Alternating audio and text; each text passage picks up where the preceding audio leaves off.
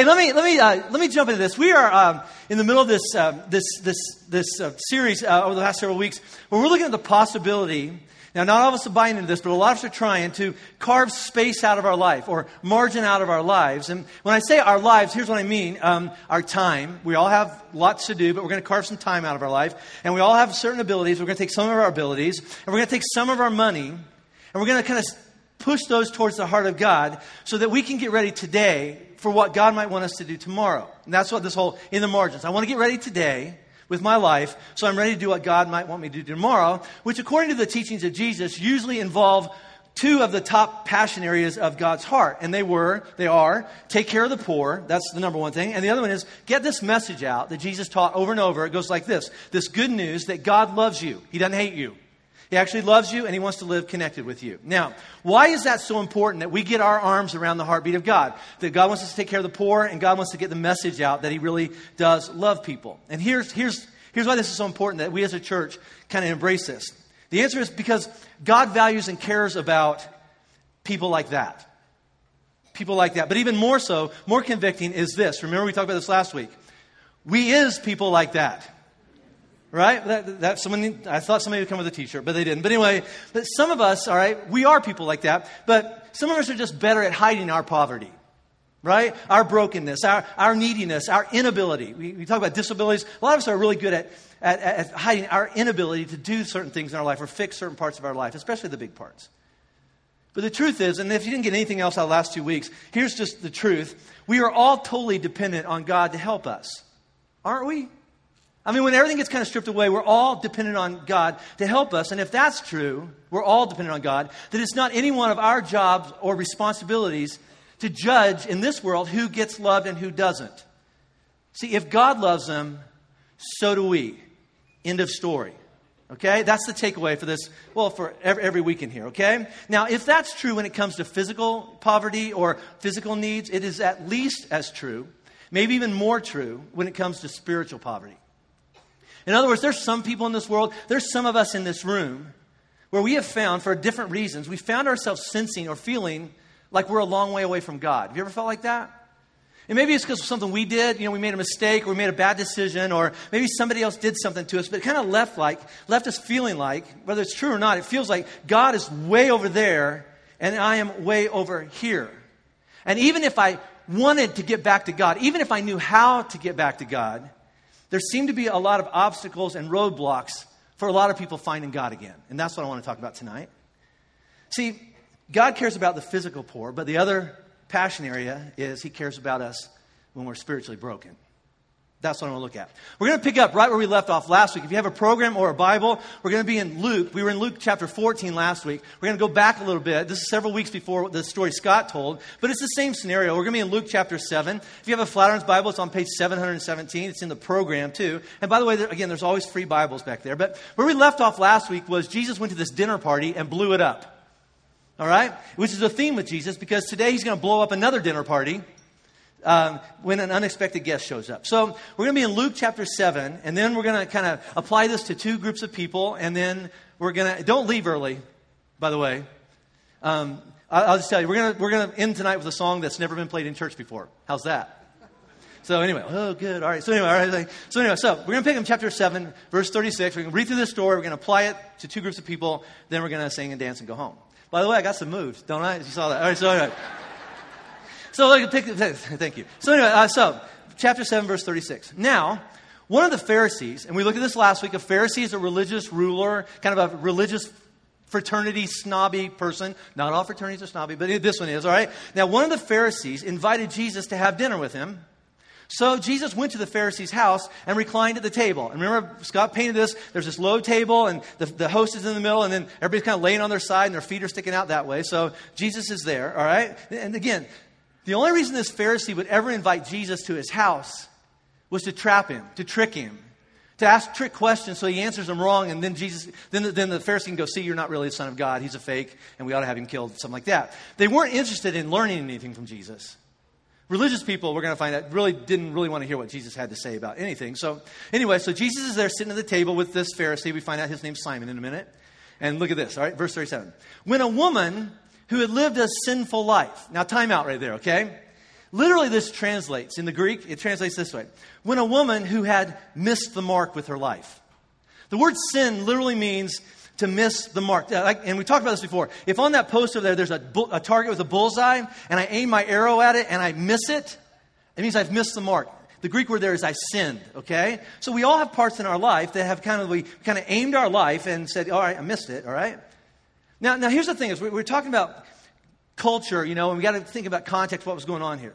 See, here's the thing is, in the Bible, if this woman had been a thief, the Bible would have said, when a woman who was a thief showed up. Or if she had been a liar, when a woman who was a liar had showed up. Or if a woman who was mean to puppies, whatever that is, it would have been really specific. But Luke, the guy who writes this, describes her as a woman who had lived a sinful life. So he's being very specific because a woman who lived a sinful life is Bible code for she's a hooker. Okay, I'm just going to be really blunt. She's a prostitute. She's at least messed up, fallen short, kind of missed the mark in the sexual area of her life. She's really messed up bad in the sexual area of her life. Now, we're going to pick this up. When a woman who had lived a sinful life in that town, she's not from another town. She's like right down the street. When a woman had lived a sinful life in that town, learned that Jesus was eating at the Pharisee's house, she brought an alabaster jar of perfume. I'll explain that in a minute. And she stood behind him at his feet weeping. She began to wet his feet with her tears. So his feet are stretched. She's standing behind him crying, and the tears are falling on his feet. Then she kneels down. She wiped them with her hair, kissed his feet, and then poured the perfume that she had with her on them. Now, remember context and culture. What is going on here? Dinner party, a hooker shows up, cries on Jesus' feet, dries him off with her hair. Awkward. All right, so let's just kind of look at this right now. All right? 2,000 years ago, not so much today, but 2,000 years ago, if you made some money, all right, you just didn't get on your donkey and go to the Chase Bank with the teller, especially if you're a prostitute. You didn't go up to the bank and go, yeah, worked Colfax last night, convention in town, 401k is going up. You didn't do that. You just didn't do that. You didn't. So what you did is, she worked the streets all night long. Then the next day, she would take whatever money the men had given her. She'd go down to the marketplace, and she would buy something that would last. Something that may appreciate in value. And then later, when a convention's not in town, or it's winter, or whatever, all right, or she gets older and nobody wants her anymore, she'll take the jar to the market, sell it, and then she has food money, okay? And in this day, because this is a big city that's like real famous for trade and stuff like that, oil, real expensive oil, and perfumes and lotions and things like that were commonly used as savings account. And if you kept it in an alabaster jar, it's really good stuff. All right? So she comes up. She's a prostitute. She starts crying. She wipes his feet with her with her hair. All right? Then she pours all the results of her life on his feet. All right? Everything she had done with her life is in this bottle. And she pours it on his feet. Now, the second thing we got to look at this is sometime earlier, she either heard about Jesus or heard him. All right? So sometime in the 6 chapters before this, right, she had been in the crowd when he was on a mountain talking or by a lake talking, and she was listening to this, and she's either hearing him or hearing other people tell her about this God who loves people, and even when they fall short. So she shows up at this house, and she brings not just her jar, but she comes, it says she's weeping. She's crying. Now, usually, you're all smart people, usually you cry for one of two reasons. You usually cry one is because you're so sad or it hurts so bad. It's painful. You're grieving. You're overwhelmed. All right. So it's a bad situation. So you cry because of that, or you cry from joy or relief. Right? Or extreme happiness. So you cry for one of two reasons: something really bad hurts, or something really good's happening. But sometimes you can cry for both of them at the same time. This is we're going to find out what happens here. The other thing, and this will kind of explain the whole situation a little bit better. In the Middle East, all right, today. But 2,000 years ago, all right? When you entered a house, the first thing you do is you take your shoes off, all right? I'm going to Afghanistan Wednesday, all right? When I get to Wakil's house on Thursday, I'll walk in the house, I'll take my shoes off, and then I'll give him a hug, okay? That's just the way it always happens, all right? Now, 2,000 years ago, if you were hosting a dinner party, the same thing worked. So your guests would come in. You would greet them with a kiss, on the cheek. You've seen like Europeans do that, and Middle Eastern people, they still do that, all right? Then either you or you'd hire somebody to do this, would kneel down and wash the dirt off their feet because they walked there on a dirt road or rode there on their donkey, all right? Then you'd offer them a towel, like freshen up. And then it's a desert. And I didn't really understand this until I went to the Middle East, but there's not a lot of water there because it's a desert, all right? So they don't just like, you want to go wash up. They just hand you a bottle of lotion. And you take lotion and you rub it on your face and your head and stuff like that, and it kind of gets the dust off and the dryness and stuff like that. So that's what always happened then and happens now. But in Jesus' day, those Pharisees came up with a law that said you had to do that. Hospitality was a law. But when Jesus came to the party, nobody did that. Nobody at this party, no one was going to give Jesus a kiss. We brought you here to trap you. We brought you here to judge you and condemn you. We're not going to wash your feet. Dignified people don't wash other people's feet. Religious people hate washing anybody's feet, let alone bowing down. It's just not very dignified. Especially if you're a carpenter, you're nothing. And this woman shows up, though, and her tears land on his feet. She does what everybody else in the room refused to do. And they should have actually fought for the opportunity to do it. She washes his feet. She serves him. She gives him a kiss. And she gives him everything she has. Now, look at this, all right? Verse 39. When the Pharisee who had invited him saw this, he said to himself, or he thought to himself, if this man, Jesus, were a prophet, a real one anyway, he would know who is touching him and what kind of woman she is, that she's a sinner. Da-da-da. It's like, oh no. You're not allowed to touch sinners. If you're religious, you don't touch sinners, all right? Now, 3 things here. If you're taking notes, first thing, he knew. He knew what kind of woman she is, all right? Because he's God. He knows everything. My question is, how'd the Pharisee know?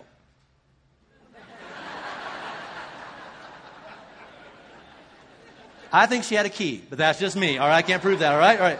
So there's that, all right? Not that that ever happens to religious people. But anyway, all right, second thing is, he knew every sin she'd ever committed, right? As a matter of fact, he knows every sin she's going to commit. So this scene is going to go pretty well for her, but he knows that next week or next month or next year, she's going to just jack it all up, okay? Which means that if and when the day ever comes that any person decides to approach Jesus, you will not be giving him new information. You won't be informing him of anything that he didn't already know. He already knows everything about you. The third thing, though, and Scott kind of covered this last week, is if you say something to yourself, Jesus can hear you. All right? Look at this next one, all right? So this Pharisee said to himself, if he knew this woman, Jesus answered him. If I was Simon, I'd go, oh, crap, he heard me. So Jesus answered him, Simon, I have something to tell you. Tell me, teacher, which I'm sure was sarcastic. Oh, tell me something big. Here we go, all right? So Jesus tells him a story. Whenever Jesus tells a story, it's really not about that. It's about something else. So Simon, I'm going to tell you a story about something you know, but I'm really not talking about that. I'm talking about something else. So pay attention, all right? And here's the story. 2 men owed money to a certain moneylender. So there's a guy that loaned some people some money. One owed him 500 denarii. Now, a denarii is a day's wage. So whatever you'd make in a day, that's a denarii. This guy owed him 500 days of wages. Okay, so a year and a half or so, okay? Don't do the math, whatever, okay? And the other, 50. So about 6 weeks worth of wages, okay? So one guy owed him 500 days wages, the other one about 50 days of wages. Neither of the guys had the money to pay him back. So he canceled the debts of both. Now, here's a question, Simon. Which of them will love him more? And the context is more than just, which one's going to, oh, you're awesome, you're just great, I love you. It's more than that. It actually means who's going to value him more. This literally goes like this. Hey, Simon, which man will value the moneylender more? Which one will express greater appreciation or understanding of what's been done? Which one's going to love the moneylender more? Simon replied, I suppose the one who had the bigger debt canceled. Jesus changes the word. You have judged correctly. You got to pay attention to that. It's subtle. I guess it's the one that got the bigger debt canceled. Don't suppose, Simon. You know. You know what's right here. I mean, be honest. Do you understand, Simon? Then, look at verse 34. He turned toward the woman. I guess it's still down there just washing his feet. I guess, He turned toward the woman and said to Simon, you see this woman? Simon, I came into your house. You didn't give me any water for my feet. That's the law. I mean, you came up with that rule. But she wet my feet with her tears and wiped them with her hair. You didn't give me a kiss. But this woman, from the time I entered, has not stopped kissing my feet. You didn't put oil on my head. She's poured perfume on my feet. Therefore, I'm telling you, Simon, her many sins have been forgiven, for she loved much. But he who has been forgiven little loves little. You judge correctly. You know that's true, Simon. Now, go back to those verses again, all right? Back in verse 44, if you have that, okay? Look at this. It says, then Jesus turned toward the woman and said to Simon, you see this woman? So he turns, he says, I'm going to talk to you, but I'm going to look at her. And I can't prove this. I think he's really talking to her. I really do. I can't prove that. I may be wrong here. I'm going to change some pronouns here. Here's what I think Jesus is really saying.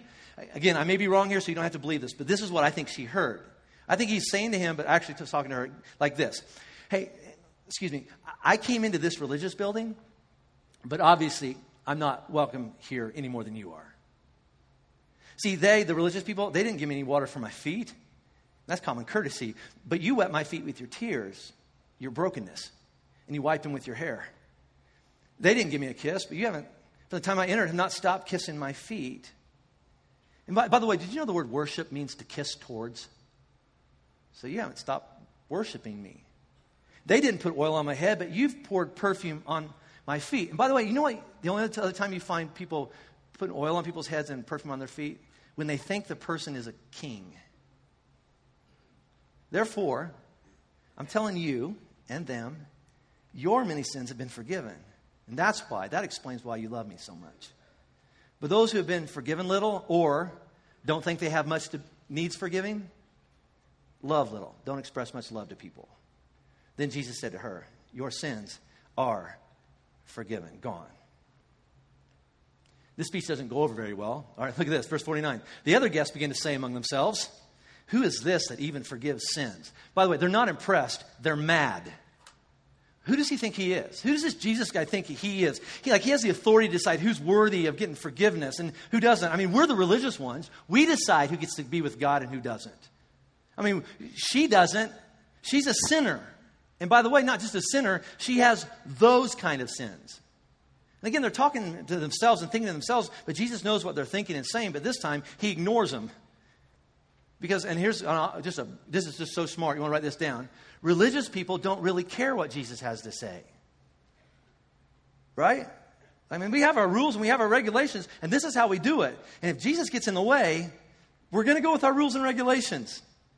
That's what we bump into way too much. So he just turns to the woman and says, your faith has saved you.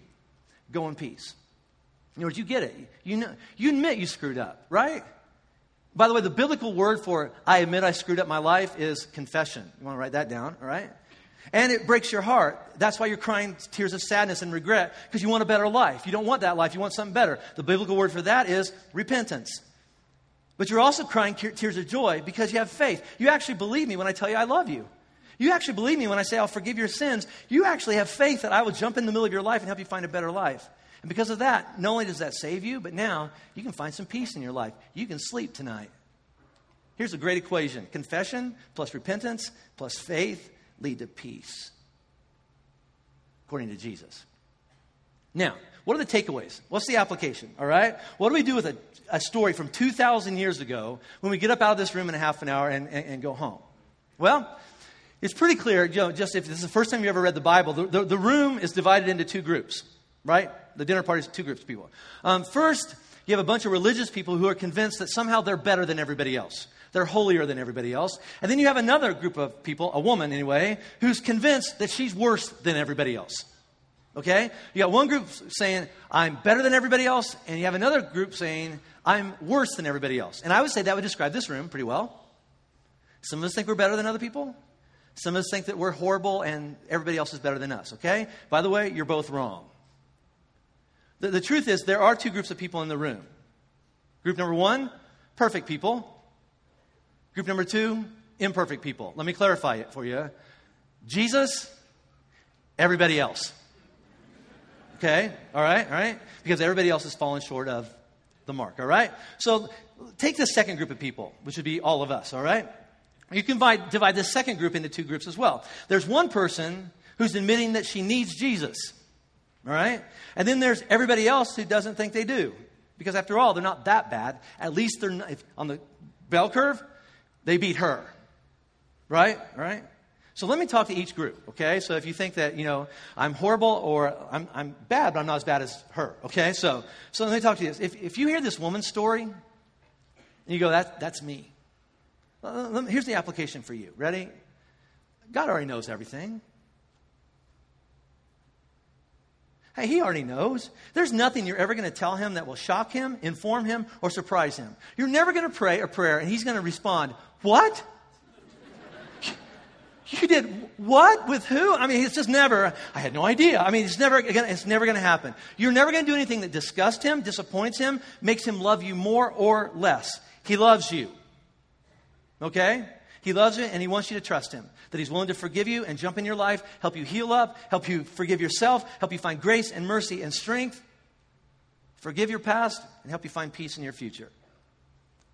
So if you feel like, that woman, I screwed up my life so bad, you're wrong. He already knows and he loves you anyway. Second thing is, the only way to find peace with God, this is going to make some of you mad, but it's nothing like what I'm going to say later. So here we go. Ready? The only way to find peace with God is through Jesus. And the only way to come to Jesus is like this woman. You got to admit your life's a mess. And you want something better. You can believe and trust that Jesus is the one who makes that possible. Now, here's another Mr. Obvious statement. Ready? You might want to write this down. All right? Prostitution is a sin. It is. Okay?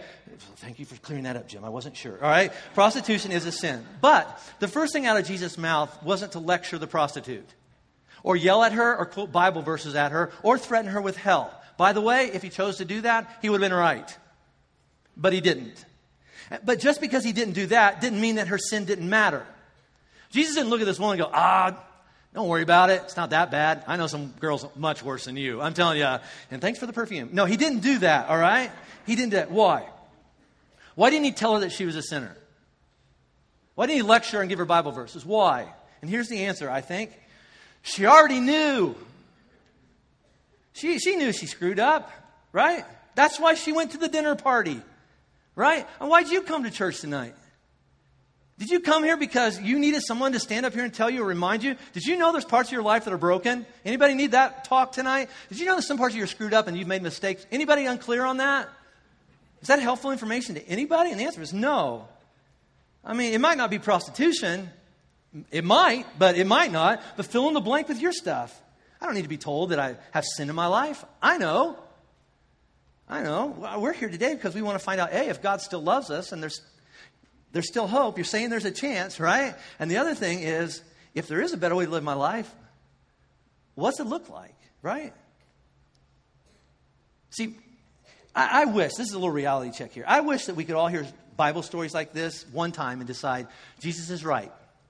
I'm going to stop doing bad stuff and I'm going to start doing good stuff now, and I'm going to do this and follow Jesus with one Bible story. But the reality is, that's not the way it happens, at least not in my life. See, my story is that things have to get pretty jacked up. I have to get caught, usually, or busted, before I'll even consider listening to Jesus, let alone following him. Anybody else? So if you're like me and one Bible story doesn't do it for you, file this away. And when things get bad enough or desperate enough, remember, Jesus already knows. And he already loves you. And he's ready anytime you want to come to his party. Just file that away for a bad day. Now, let's get back to the story. Question.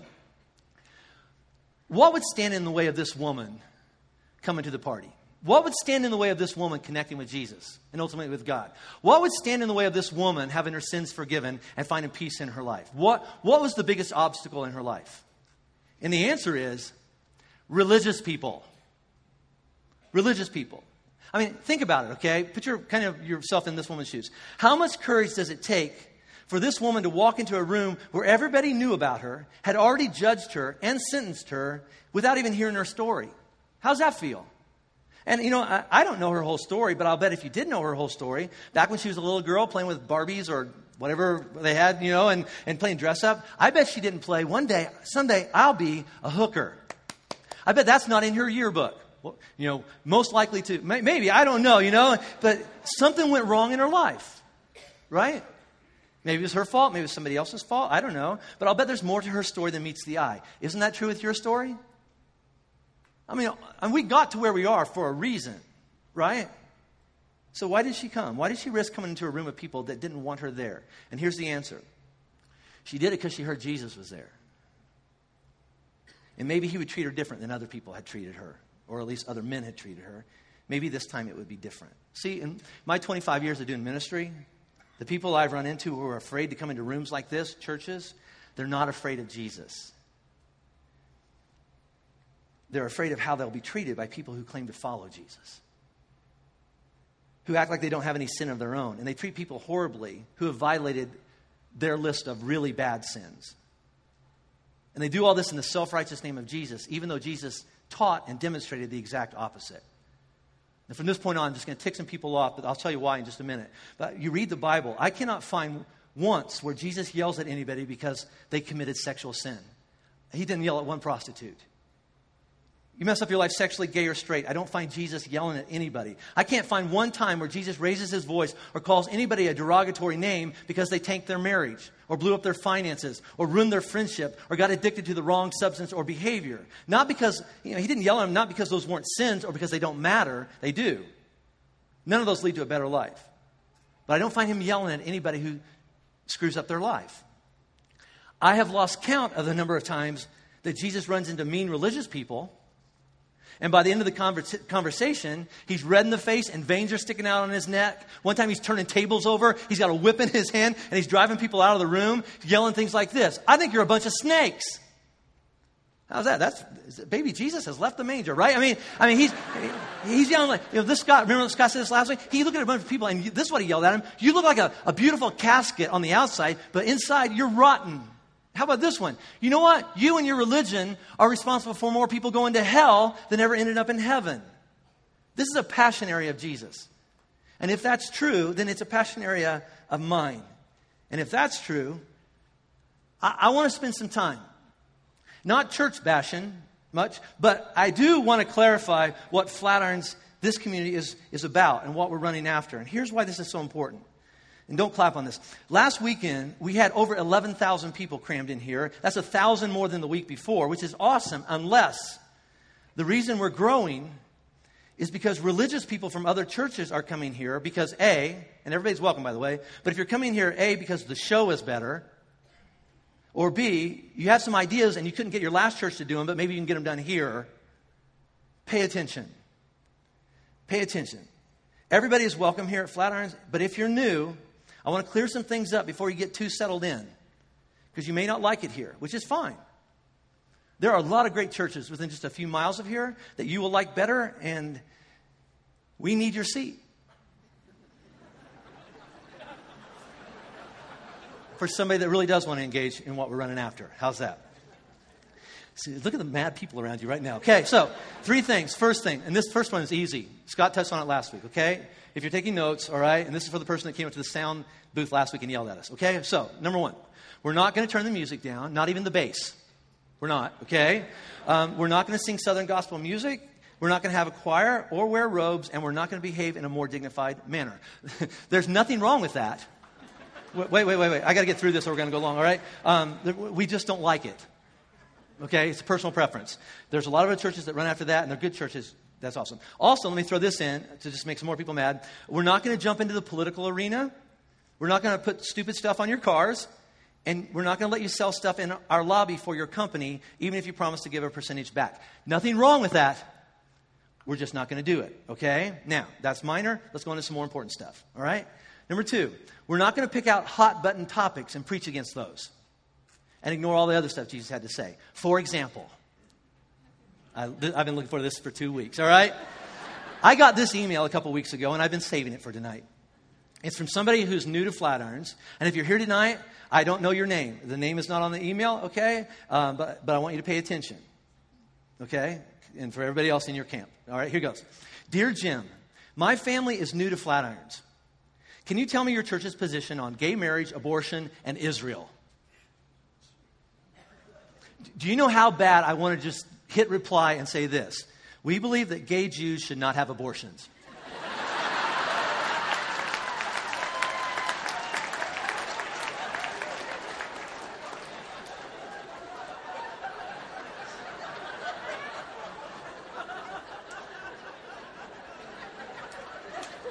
But I didn't, because that wouldn't be very nice.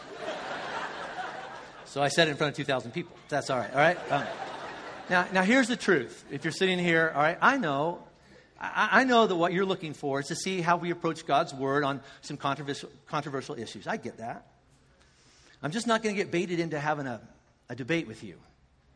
But what really frustrates me about your email is this, that in 25 years of doing ministry, I have yet to get one email asking me for our church's position or teaching on greed or pride or selfishness or self-righteousness. Or do you point any of your money towards widows and orphans? I haven't gotten one email asking me that.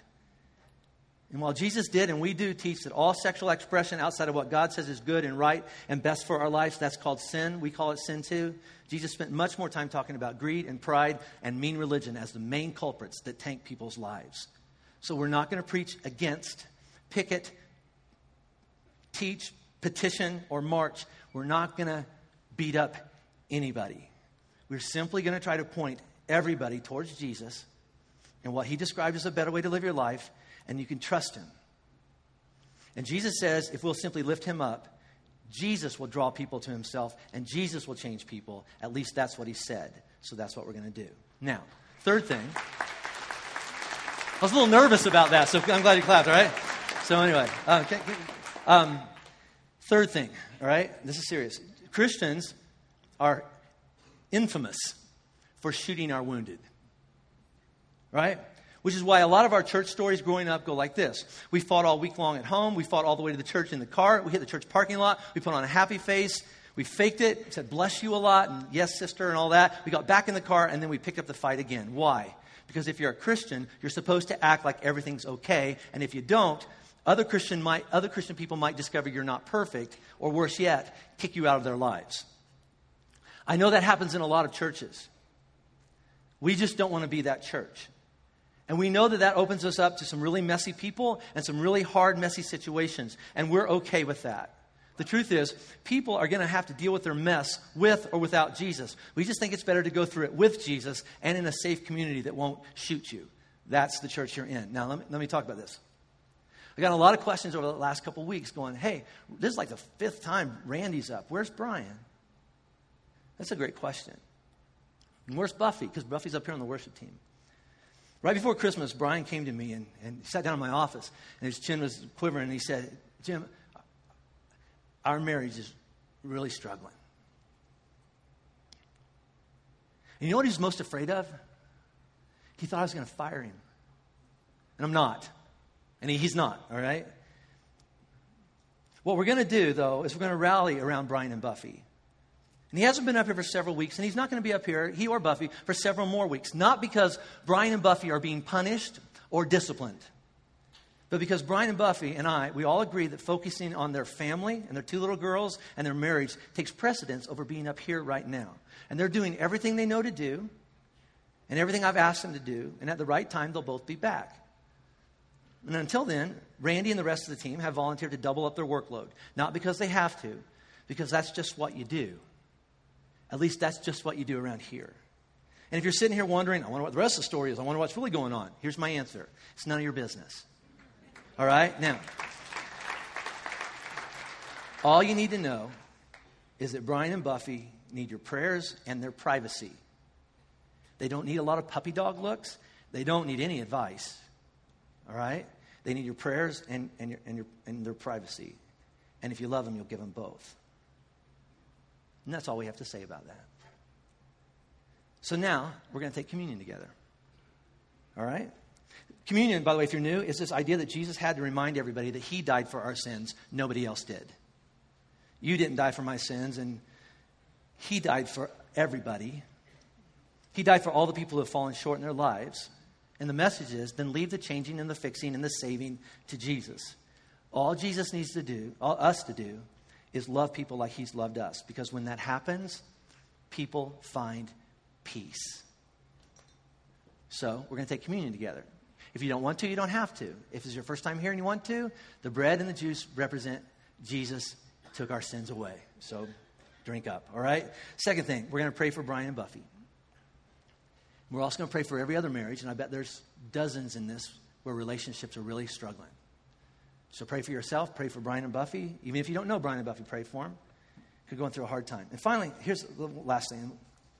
We're going to do the box one more time this weekend, and then we're going to have to give it a break for a while. And this has just been training wheels. The money that goes in the buckets, by the way, we do this every week. We find families in need and stuff like that. So just because there's not a clear box out there next week, give towards the heart of God, because we're going to point it to more trailers and more, healthcare needs and more senior citizens and more people, and we're just going to do that. But here's what I want to do this last week. That woman that kind of crashed that dinner party had messed up her life with her choices. In Louisville, there's this group home called Heritage House for teenage girls who are trying to get their lives back on track. It's run by some people that go to Flatirons here. I talked to one of the leaders. Not all, but most of the girls who go there, they're failed adoptions. They were returned.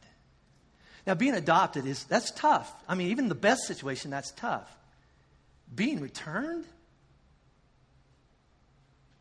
And a lot of them have been sexually abused by the dads who stepped into their life. And they're just trying to figure out life and trying to figure out their hearts and trying to figure out God and all that. And just like most group homes, they're underfunded and everything is really tight. So right now, it's really practical needs. They need a new roof. It leaks every time it rains, so we're going to put a new roof on it. Then there's a whole bunch of other stuff that needs, repaired and stuff like that. They just don't have the money for it. But here's what I'm going to do, all right? So put a lot of money in here, because if we take care of all of that, I'm going to ask Mike, the director of Heritage House, take some of the money and set it aside. And, we're talking about parties. I want him to take all these girls out to dinner. And not a dinner that involves a counter or do you want to supersize this? My kids used to say, are we going to a restaurant with carpet? And I was like, yeah, all right. So, yeah. So, Mike, I want you to take them to a restaurant with carpet, all right? Let me wrap this up. If you're here today and you've lived a sinful life, let me clarify. If you're here today, this is the kind of place you walked into. This is a safe place to work out your stuff. And this is going to sound mean, and it is.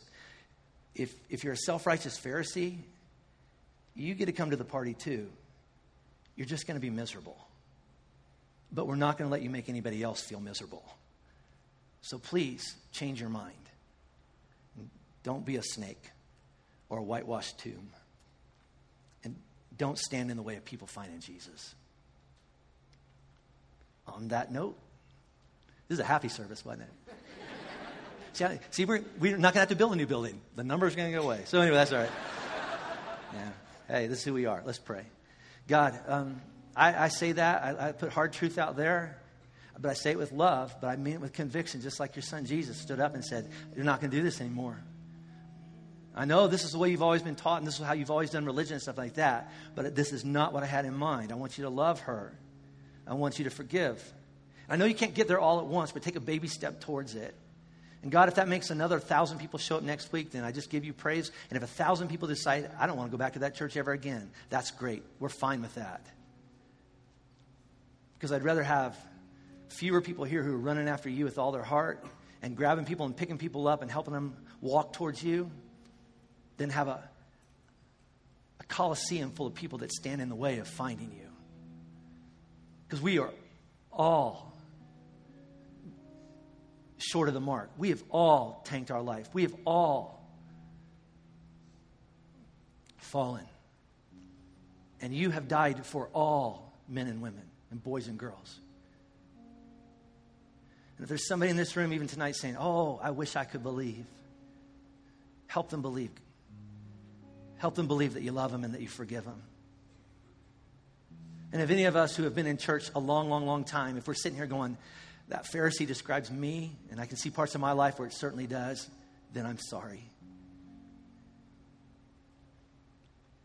And I pray that whatever conversations need to take place tonight, so that when we lay down in our beds tonight, we can lay down with peace. I pray that those will take place. That forgiveness is given and requested where needed. We love you. In Jesus' name, amen.